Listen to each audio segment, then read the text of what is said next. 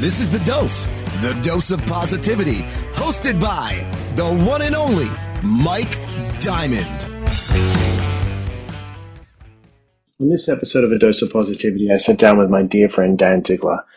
This is an incredible, listening back to this episode, there's just so much in it that you guys are going to be inspired by. Dan grew up in a small town of 50 people. His high school only had 135 people in it.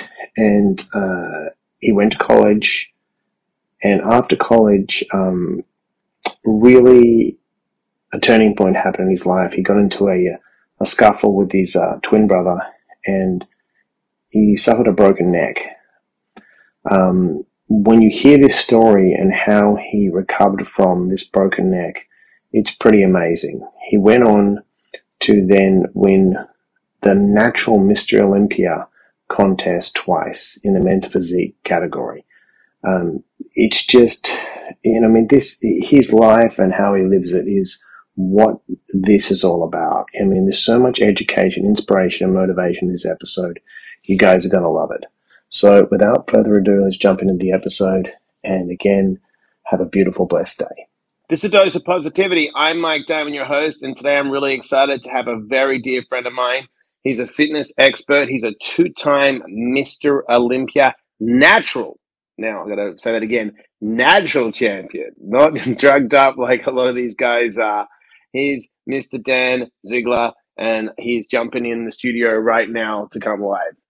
Dan, there he is. Hey, Dan. Stoked. Quite the introduction right there. Thank you, Mike. Oh, this is nothing. Wait till you hear it done. I'm going to go back into your bio and really stretch it out.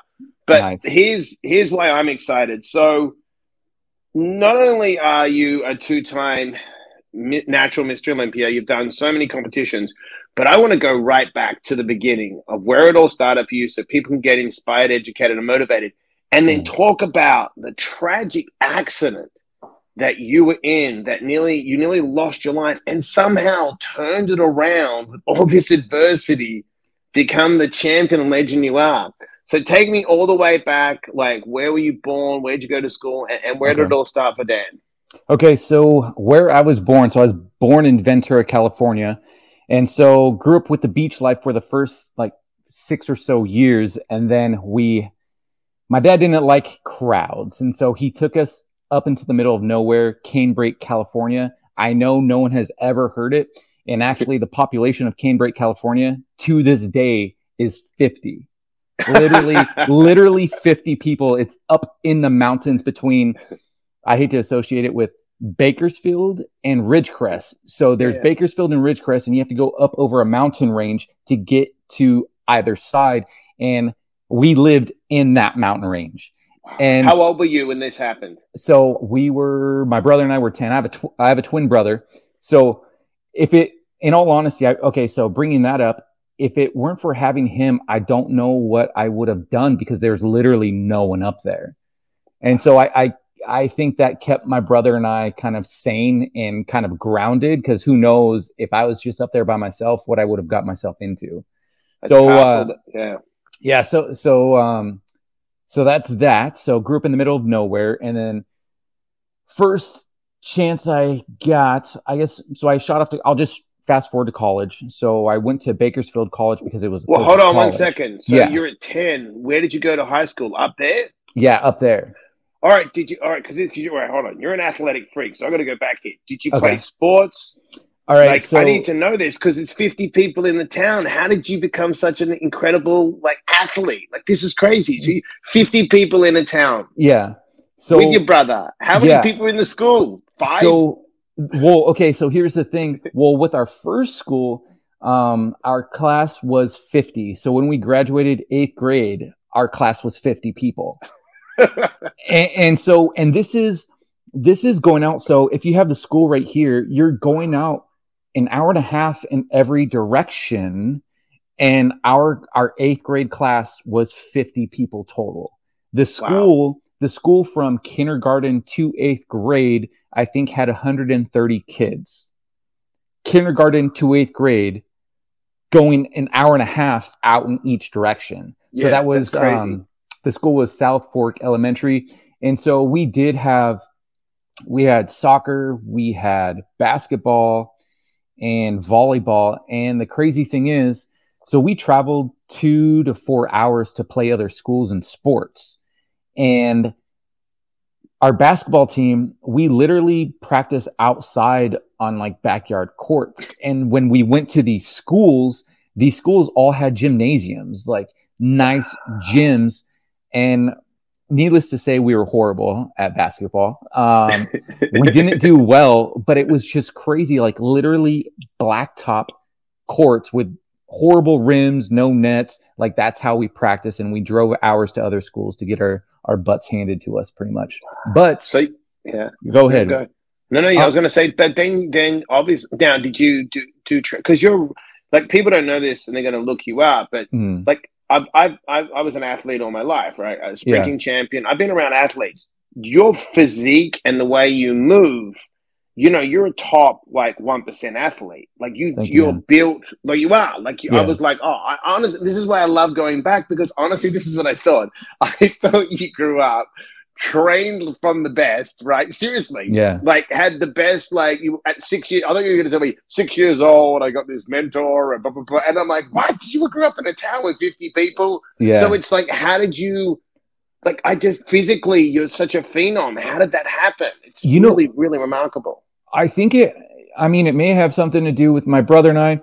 We were constantly hiking around in the mountains, just that route. And then my brother and I, we would play catch together every day, stuff like that. And our school did have a soccer team, and we really did excel in soccer because that's a very common ground. You don't need like top of the line, like courts and whatnot. You just go out in the field and you play, just like a lot of like other countries, right? It's very accessible. Yeah. So I think that's where we got our start, was playing soccer, believe it or not. Yeah, but it's a good athletic sport, great cardio. It builds up your endurance, great flexibility. Gives us a sense of discipline as well. Yeah. So I think it really honed in on that, the discipline aspect of everything. And of course, go ahead. No, you go. And like you were saying, as far as you were a sprinter, we did do a lot of track meets and whatnot and did well, like long jump, high jump, and long distance. I wasn't much of a sprinter, but I was good at long distance. Yeah, you're tall, you're lean, and you're more of a mesomorph anyway. Yeah. Are you an ectomorph? You're a mesomorph. It's right in it's actually ecto-meso, kind of like a little hybrid, because my brother, he doesn't train like I do, and I think I have like 25 or 30 pounds on him, and I think that's because we lean more towards ecto. Yeah, believe it or not. Yeah. No, that would make sense, because when you get lean, I remember when you're competition, it's like crazy. It's like you're like Brad Pitt, Fight Club leaner, but big. Yeah, it's kind of like just super dry. It's hard. It's hard to explain. Yeah, and it's hard for us to gain, but as soon as we need to like drop body fat, it's gone. Yeah. All right, so you get into college. Where did you go to college? So went to Bakersfield College just because it was the closest college, and I got my associates there. And then after Bakersfield College, there were a lot of things that happened in between, but I ended up going to Long Beach State. And so Long Beach State is where I got my degree in kinesiotherapy with a focus on fitness. But there was a lot that happened in between there, like going from a town of 50 to living with some friends that I had made in Bakersfield down in Hollywood, on Hollywood Boulevard, Hollywood and Wilton. So complete opposite ends of the spectrum, going from horses and cows to crazy people on Hollywood Boulevard. Yeah. And so you're in your 20s, which is amazing. College. Yeah. Now, did you ever get into drugs and drinking, or were you pretty clean? So you know what? I did get into drinking quite a bit. And I guess that's typical, more or less, like just weekend binges, stuff like that, like Thursday college night through like Thursday through Saturday, just going pretty hard. And it kind of, so it was relatively, I would say relatively normal for the college life. But once I had, and we'll get into this, obviously broke my neck, that's when things kind of took a turn. Okay, so how old were you when you broke your neck? So I was 26. Oh, wow. All right, so here's a question. So Yeah. were you bodybuilding before then? So yes, Okay. I was bodybuilding, but it was more so it was just very casual. When I went to college, I had I I lived with these two Russian brothers that were like literally Ivan Drago. Like one of them put Ivan Drago to shame, like with how huge he was. He was juiced out of his mind, but he was It's still he good. was really cool as a mentor to me. And him and his brother knew that I was like I was clean. Like, let alone I never stepped in a gym. This is one thing in regard to school. I never stepped in a gym until my freshman year of college. Not Oh my once. God. And I played sports throughout my whole like elementary school, high school, like played baseball, went to CIF finals.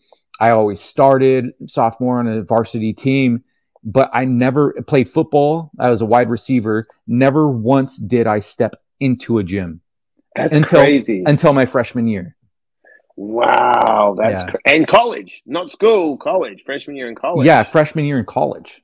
So you were like, what, 18, 19? Yeah, I was I think I was 19 the first time that I stepped into a gym.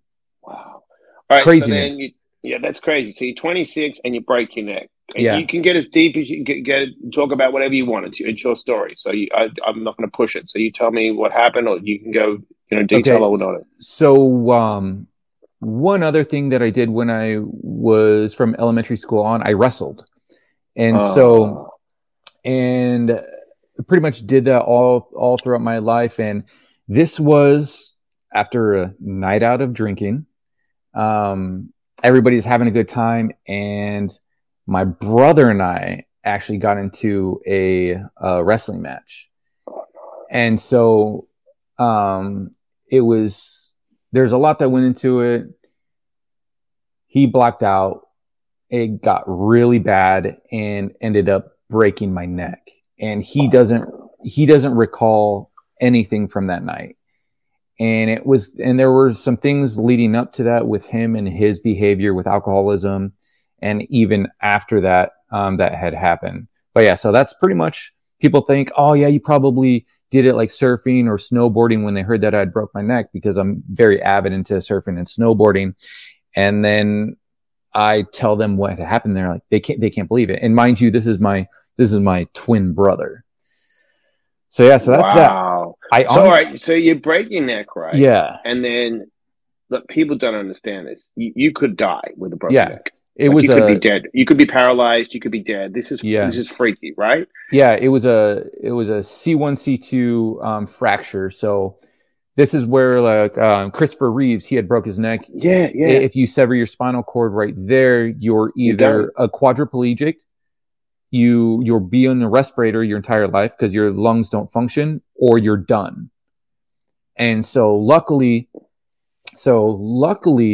prior to this, I had been lifting, building up muscle, and that's what saved me from actually severing my spinal cord, is having the muscular foundation that I had to prevent that from happening. Even though the break was there's still like elevator scapulae to like stabilize that helped prevent that severing of the spinal cord. Do you think the wrestling helped as well? Because wrestling is so grueling, and that, you know what I mean? Your neck strength when you wrestle, because you do neck exercises, is crazy, because wrestlers are no joke. Yeah, absolutely. Like that definitely had something to do it. If I didn't have that foundation, it would have been a different story. So what's the recovery? This call wouldn't be happening right now. No. You know how I knew? I didn't know. Yeah. And that's why I love to go deep, because I saw a video. I suffered from the stomach surgery and the colitis and I saw I'm like, wait, you broke your neck. How the hell? Like, I was like so intrigued, and I was like telling people, this guy broke his neck. They're like, bullshit. He can't look like that and break his neck. I said to her, so okay, so you're 26, you break your neck, you're in hospital. Yeah. Now, what is the recovery? How long were you in hospital? How long did it take you to recover? Man. So immediately went to the hospital that night, and I had initially not really come to until I was in the hospital because I was knocked out. And so get there and I'm on the bed. I come to and they tell me, all right, so here's the deal. You've broken your neck and you have two options. You can have surgery now for the fusion, the C1, C2 fusion, or we can put you in a halo. And for those of you that don't know what a halo is, the halo is that little contraption that goes around your head. You have a screw into your skull right here. You have two screws right here. You have two screws back here. And you wear that for about 6 months to a year to see if you'll fuse naturally. And if you don't fuse, then you have to go back and have the surgery anyways. So with me, I wanted to stay away from surgery because, I mean, oftentimes, even though surgery fixes it, you'll never be the same again and you have to go back and get surgery again anyways. So I wanted to go the halo route. So I don't know if you can see or not, but I have a couple pinhole screws from having that halo. So had the halo and wore it for 6 months. And this is where things kind of turned a little bit. I didn't really take care of myself as I should. And it was there was a point to where I kind of lost track of who I was and what I grew up with as far as discipline and training. I was in Hollywood living with a girlfriend, and it wasn't the best place because my kind of coping with the whole situation is I went out and drank.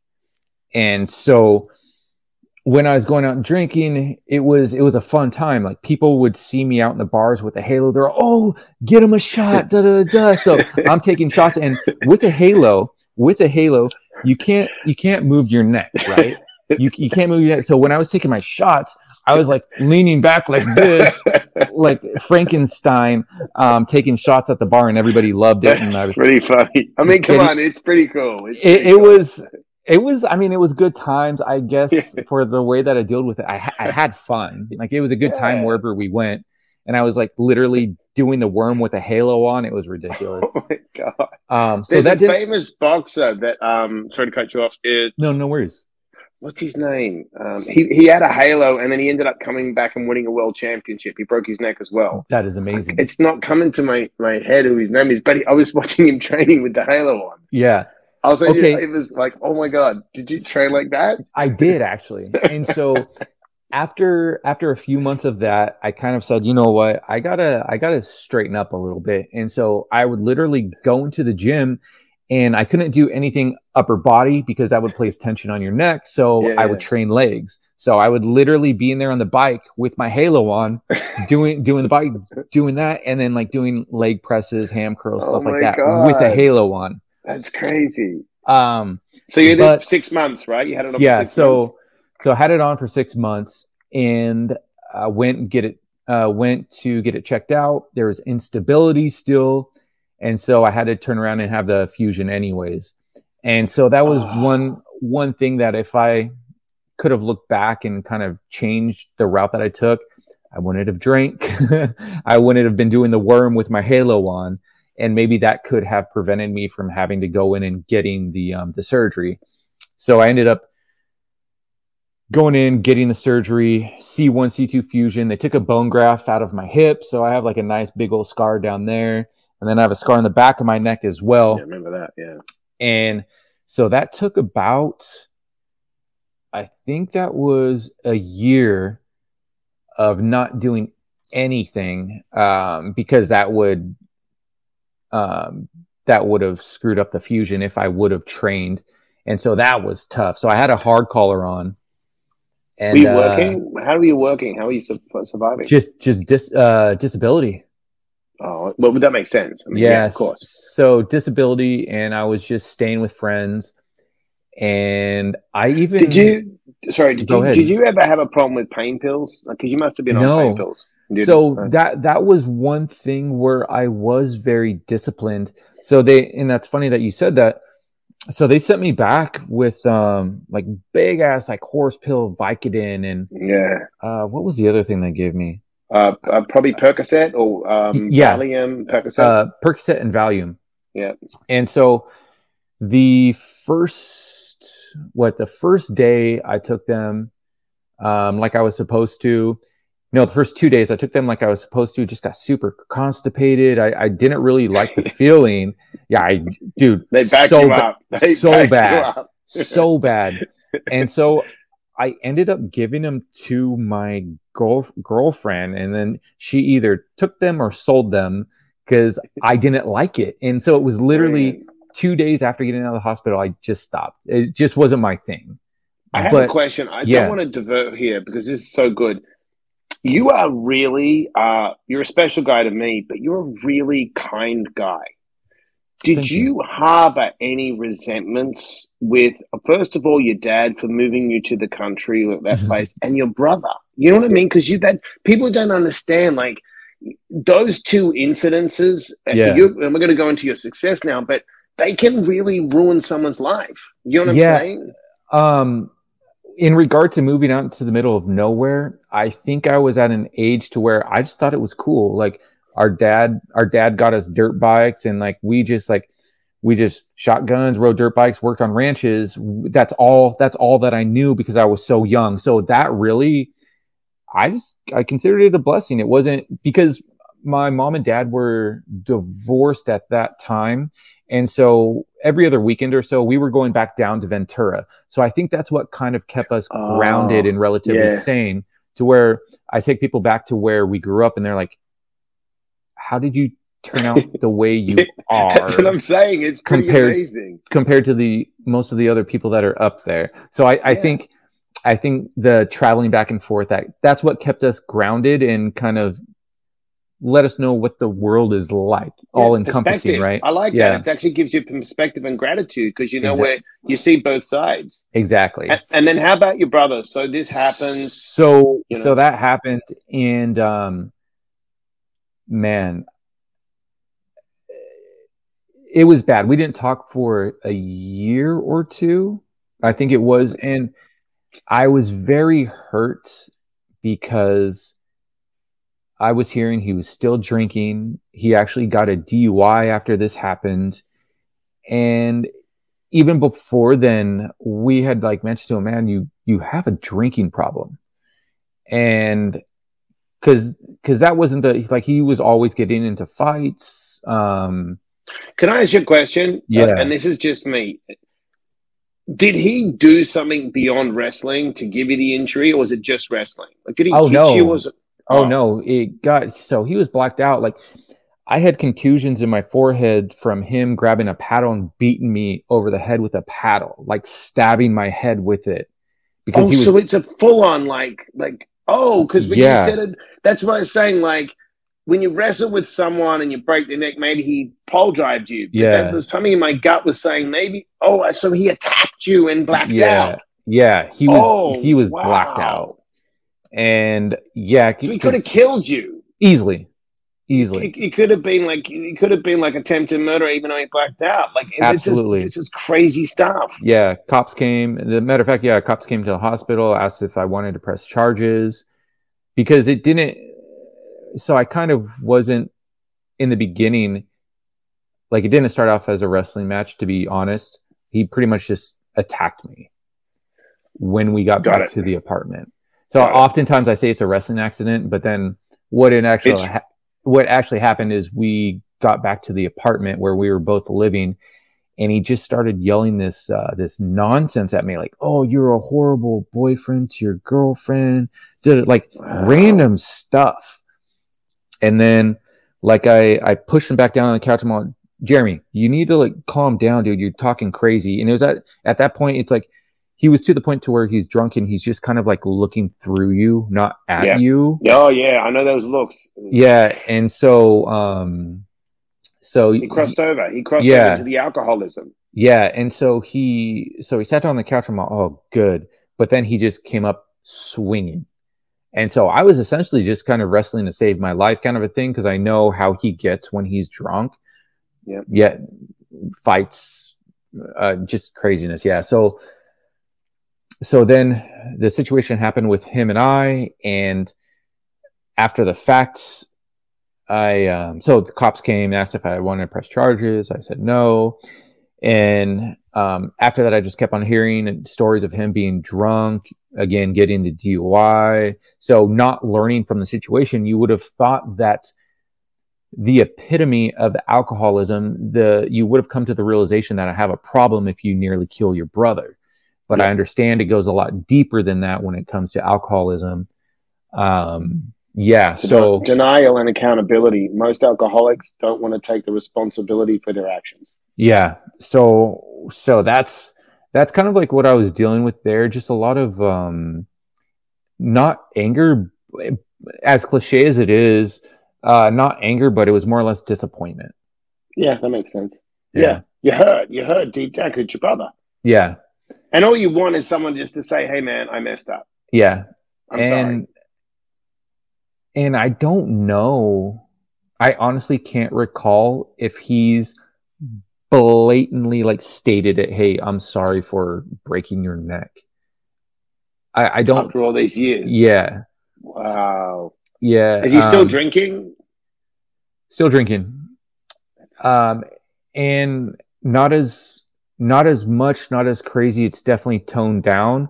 For a while, he was doing it, and I'm sure a lot of alcoholics do this to where, oh yeah, I'm no longer drinking hard alcohol, just beer. Yeah, it's a typical thing. It's a substitute. It's bullshit. Yeah, and so it had okay. So, but it has got a lot better, but there are still times to where he still does like off the wall stuff. Yeah, so like he's an alcoholic. Man. Yeah, he's an alcoholic. So here's the question. So you go through this process. You're obviously a forgiving person in your soul because you've let it go. Yeah. Now, you're 27, 28, right? When was your first contest? In your 30s? So my first contest was 2011. So it was like 7 years later. 8, 9, 10, wow. 11. 5 years. 5 years. 5 years later. 5 years later, yeah. So, all right. So in those 5 years, right? Because you made a quantum leap when you started competing. Yeah. You just you competed and just crushed it. You ripped through the competition like Indian food rips through most people. Yes. I just was like, how long has this guy been competing for? And I remember how quick it was. So now what gave you the forward motivation? Did you have a mentor? Did you see Frank Zane? What did you see and say, I want to do that? What was it? So what it was my brother, he actually moved out to Minnesota to pursue his doctorate. Oh, wow. He had his girlfriend that was from out there, so he went out there and he became friends with the set of twins that were out there. And so they reached out to me and they said, hey, because they saw that I was training. Oh, so it was a year after my surgery. I was like, you know what? No more screwing around. Let's get back to this. And so it was just when that year mark came, done. I'm getting back into it. And so then it was like full commitment to kind of health and functionality, especially after what I've been through. I started coming to the realization to like, man, be grateful for what you have. Kind of a moment, it just hit me. And so I had been training for 3 to 4 years, and there really wasn't anyone that I saw that motivated me. It was more or less just like, what can I do? You know what I mean? I've been blessed with a second chance, more or less. Like I could have died or at the very least been a quadriplegic. And so I think that's what that gratefulness came out of that. And I think that's what my motivation was. It wasn't like some bodybuilder or an athlete. It was just kind of all intrinsic, I guess, as far as that motivation. And so that was what, 2007, 2008. I can't really remember when I started training full out. So it was 9, 10, 11. So it was 3 years later. Those twins, one of them reached out to me and said, hey, we should all do a competition together. And so that's how that kind of came to fruition. Awesome. Was like, man, we should all compete together. And like, how cool would that be? Like 2 sets of twins on stage. Like that'd be rad. And the other sets of twins, they were actually they were pretty darn good as well. And so, so we're going, we're prepping, like they're in Minnesota. I'm here. It was the Max Muscle Fitness Challenge in Vegas. this was 2011. I believe this was the year before the first actual physique competition. I think the first physique competition was 2012, like a legitimate, judges, Men's rules, physique. regulations, all this. So this was like the Max Muscle Fitness Challenge. And so it was like a month or so before, everyone boned out but me. No one else wanted to compete. And I have no idea. I have no idea. I can't recall why they just didn't want to do the competition.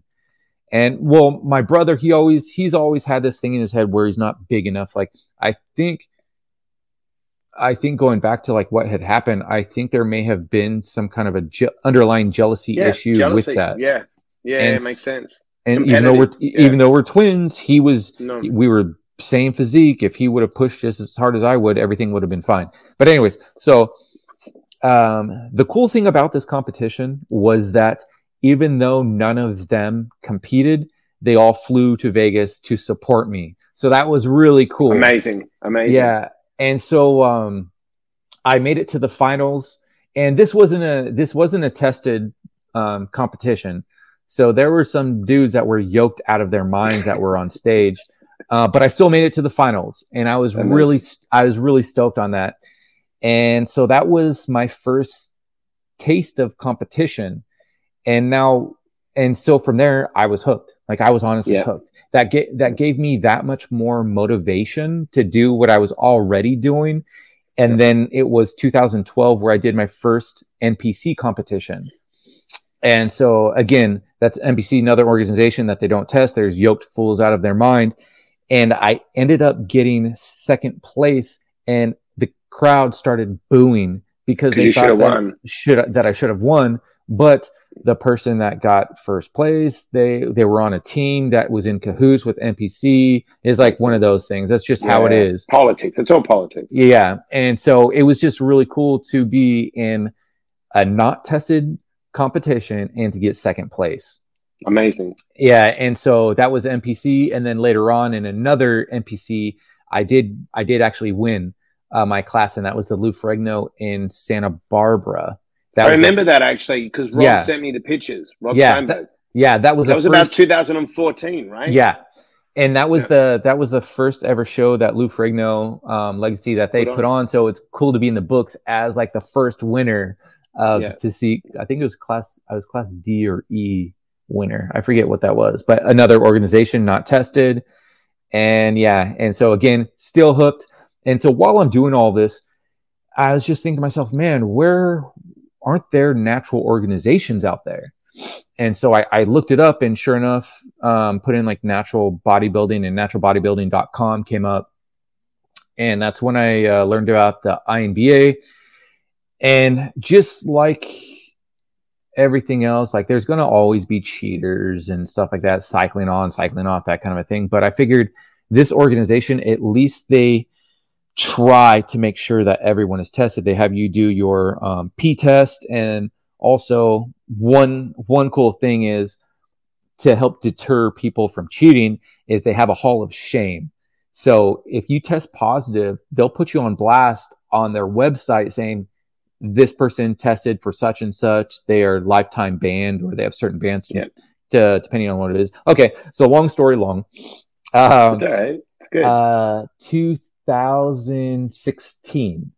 So I've been competing all this time. So 2016 was my first competition, and it's funny. It took me. My first competition was I was living in Orange County, and the closest competition was in time was Bakersfield. So kind of funny how that brought me back up to Bakersfield. Yeah, right. Super weird. I never thought about that until just now.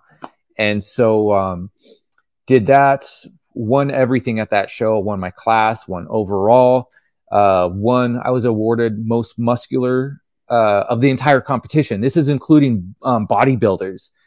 And it was really neat. It was a really cool experience. And it was funny because they said, hey, we saw that you're just signed up for Physique. Would you want to compete in bodybuilding as well in this show? And well, no. I can't. I know the bodybuilding poses and this and that. And so they're, oh, okay, maybe next time. So it was crazy.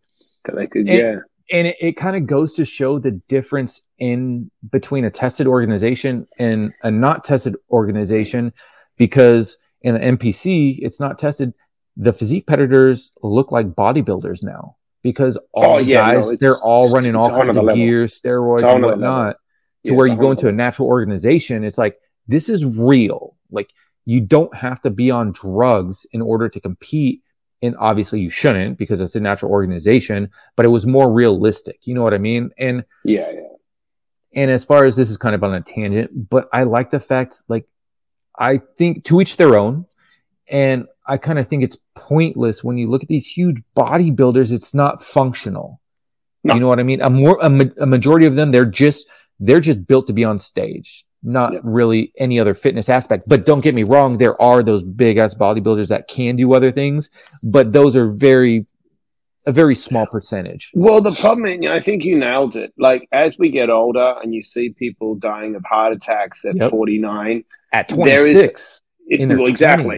Yeah, so it comes back to your mental and physical health. The sport was created to be a healthy sport, not just aesthetics and blowing, and then the synthol and that. So you know what I mean? It's like, you want to do something for longevity. Yeah. You know what I'm saying? It's like, it doesn't exist anymore. People are just blowing their bodies up.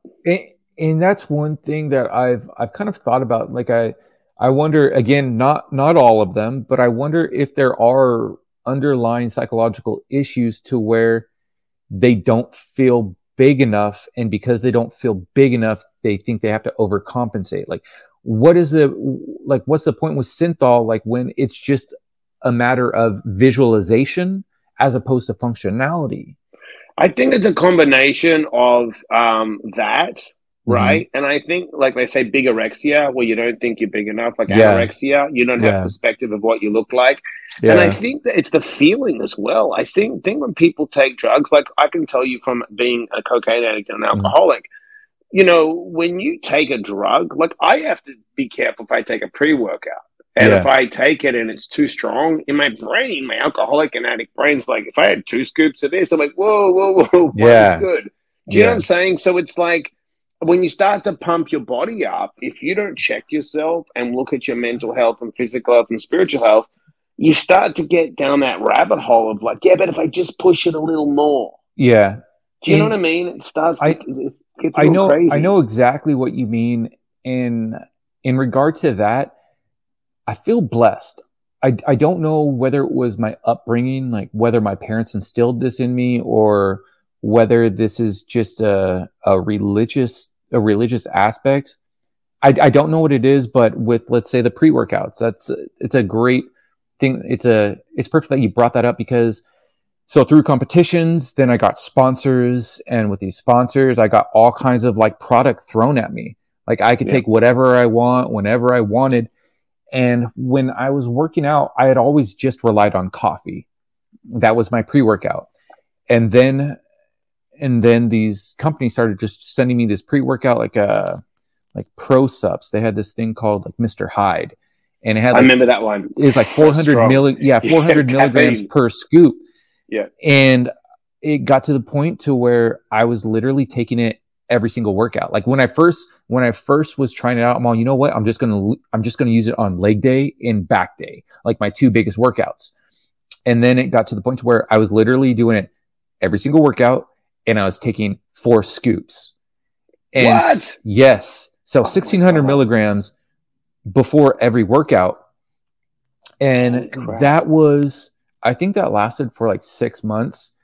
And then I stopped them all. Dude, what made me stop is I had friends that were not only doing that, but they're like huffing like that. Yeah. Oh yeah. I know the smelling salt stuff. Yes. They were doing that. And like, I sat back and I'm like, wait a minute. Like, it kind of gave me like perspective. I was looking at them and going, that's basically what I'm evolving to, what I'm progressing to.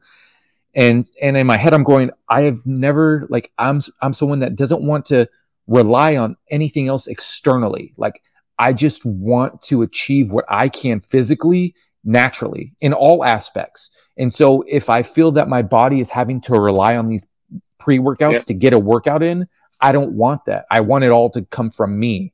Yeah. And so that was 2016 actually, where I'm all, you know what, done. And so I stopped taking pre-workouts. And now I just drink 1 or 2 cups of coffee and I'm good to go. And you're good. I can't believe that. 4 scoops. I remember, what was the pre-workout called? Jacked? NO Explode. NO Explode, yeah. Oh, and well, how about, do you remember Rip Fuel? Oh, dude, that was at Ephedra. That was the yes. I used to take those. This is funny. They were so old. I never forget this. So I used to take them back in the day. We're talking late 90s. Yeah, late exactly. 90s, in 2000. Yeah.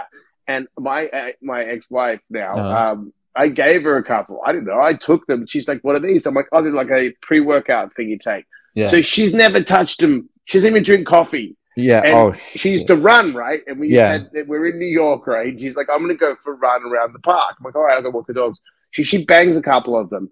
She ran 15 miles. She used to run like 3 or 4 miles. And I'm like, what is wrong with this chick? She comes home and she's still wired and she's cleaning. Dude, when she crashed so hard. She goes, what did you give me? I go, I don't know. This is what I take. Okay, so I told you in the beginning how my freshman year of college, I lived with the Russian dudes. So that was actually my first experience. They gave me, I think it was 2 or 4 Rip Fuel pills. Oh my God. And so that was my first time ever. So they actually first and only time ever. They gave it to me and we got to the gym. Once we got to the gym, I immediately went to the bathroom and threw up. That's so strong, dude. Yeah, my body just couldn't handle it. I totally forgot about that. Joke. That was 2000 or 2001. Oh my God. Yeah. All right, so now we're in 2022. Yeah. You left California and you're back. This is funny. You're back like in the wilderness doing hardcore, which I love because you've just gone simple, right? It's so great. Yeah. So here's a question: will you compete again? Do you want to compete again? All right. So I turned 40 in October. And so this last October, and well, you know what? I want to do another show at 40. Yeah. And so I mean, I haven't competed since 2017 or 18. Oh, it was 2018. Wow. Okay. Yeah. Okay. And so, but I've still been lifting. Like whenever I lift like I'm competing. Competing, yeah.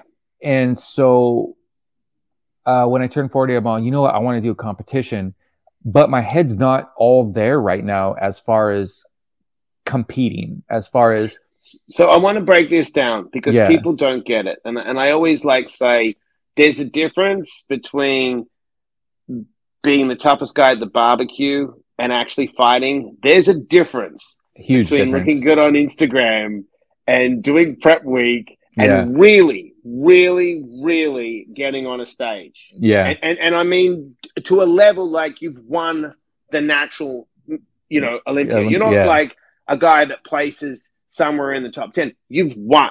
Yeah. So when you talk about the mindset, do you feel that when you're going through, because the starvation is crazy. Yeah. Like when you do it correctly, when you cut the calories and you're cutting the fats.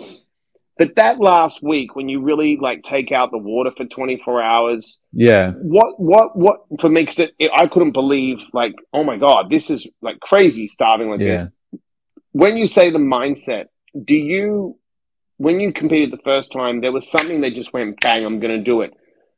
Do you look for that, or do you just go, all right, I'm just going to commit to a mindset and do it? You know what I mean? Do you have to feel inspired?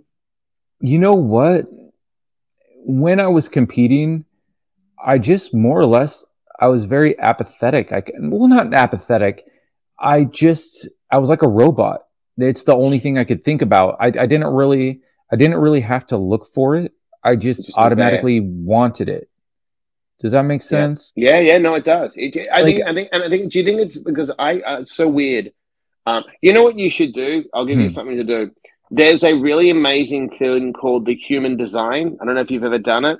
You put your age, your date of birth, and the time and the place you're born, and there's different human designs.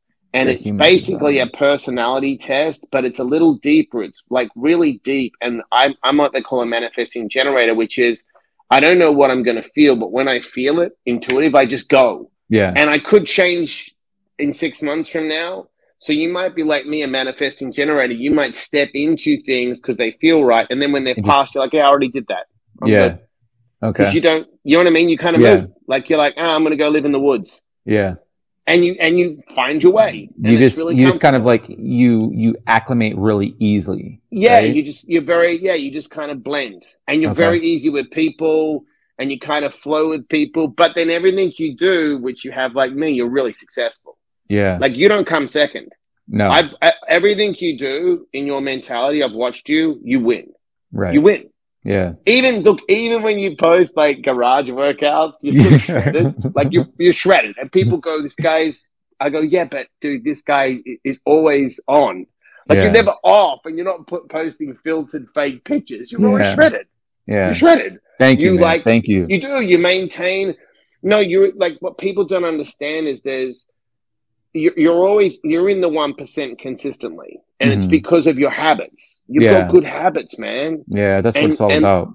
Yeah, but from talking to you now, and I want people to understand this is like you could have. Here's what people don't understand. They're going to really understand this. Mm-hmm. You could have been resentful at your dad for taking you away, but you found gratitude and perspective. You could have been resentful at your brother that nearly killed you, but you forgave him and you didn't worry about that, right? So what you've done is you are like the perfect person of you turn every obstacle into an opportunity. Okay. And that's really special. And that's what people don't do now. So COVID hits and the pandemic, you're like, hey, I'll move to the woods and I'll still train in my garage. Yep. Now you're a guy that's trained in some of the best gyms with sponsors. Yeah. But you still stay in shape and don't make an excuse. I've never thought about that. I never thought about that. But you do. Like I watch you and because I train in my garage when my son got born. I enjoy the process, and that's why I wanted to have you on because when I found out you broke your neck, I was like, people need to hear this because when they'll go back and look at your pictures of you became like an elite champion with a broken neck. Yeah, naturally. And didn't start training till you were 18. Yeah, yeah. Like it's not like you were. That's crazy. That's crazy to think about. But you know what I mean? Sometimes you don't see your own journey. Like I look at it and I'm like, dude, this guy's in his garage like me, but he's still shredded. He broke his neck. Like it's really inspiring, the action. Yeah. You know, it's powerful, man. It's powerful because it's honest. Yeah. It's really cool. Yeah. Thank you, man. It's really cool. So all right, now you got a girlfriend? Is it fiance, married? No, marriage, no, kids? Dan, what's going on? So girlfriend, yes. Oh, look at your man bun. Oh my God. Oh, yeah. Dude, Mike, you're my influence. You're my influence right here. I love that. I didn't notice you had a man bun. Oh my God, this just took it to the whole nother level. It's amazing. And the beard. It's like it's almost long enough to donate. Dude, your hair's dope. Your hair is dope. I love it. You. I watched it's so good. This is definitely the first time that I've ever had long hair. I love it, dude. And you trim the beard. So let's go back to the girlfriend, fiance, wife, kids. Do you think I have kids one day or not? I do. I do want to. And I'm it's actually the first point in my life to where like I'm ready. I'm ready to do this finally. Because I could never imagine it before and I still can't. You'll never think you're going to be ready, right? No. But I do want to have kids ASAP. You'll be a great dad because you've got the right attitude. Like I didn't have my first. We had our Orlando 4 years ago, and I waited a long time to have a kid because I wanted to get rid of all. I didn't have a great past, a lot of abuse. You know what I mean? Yeah, the drug addiction.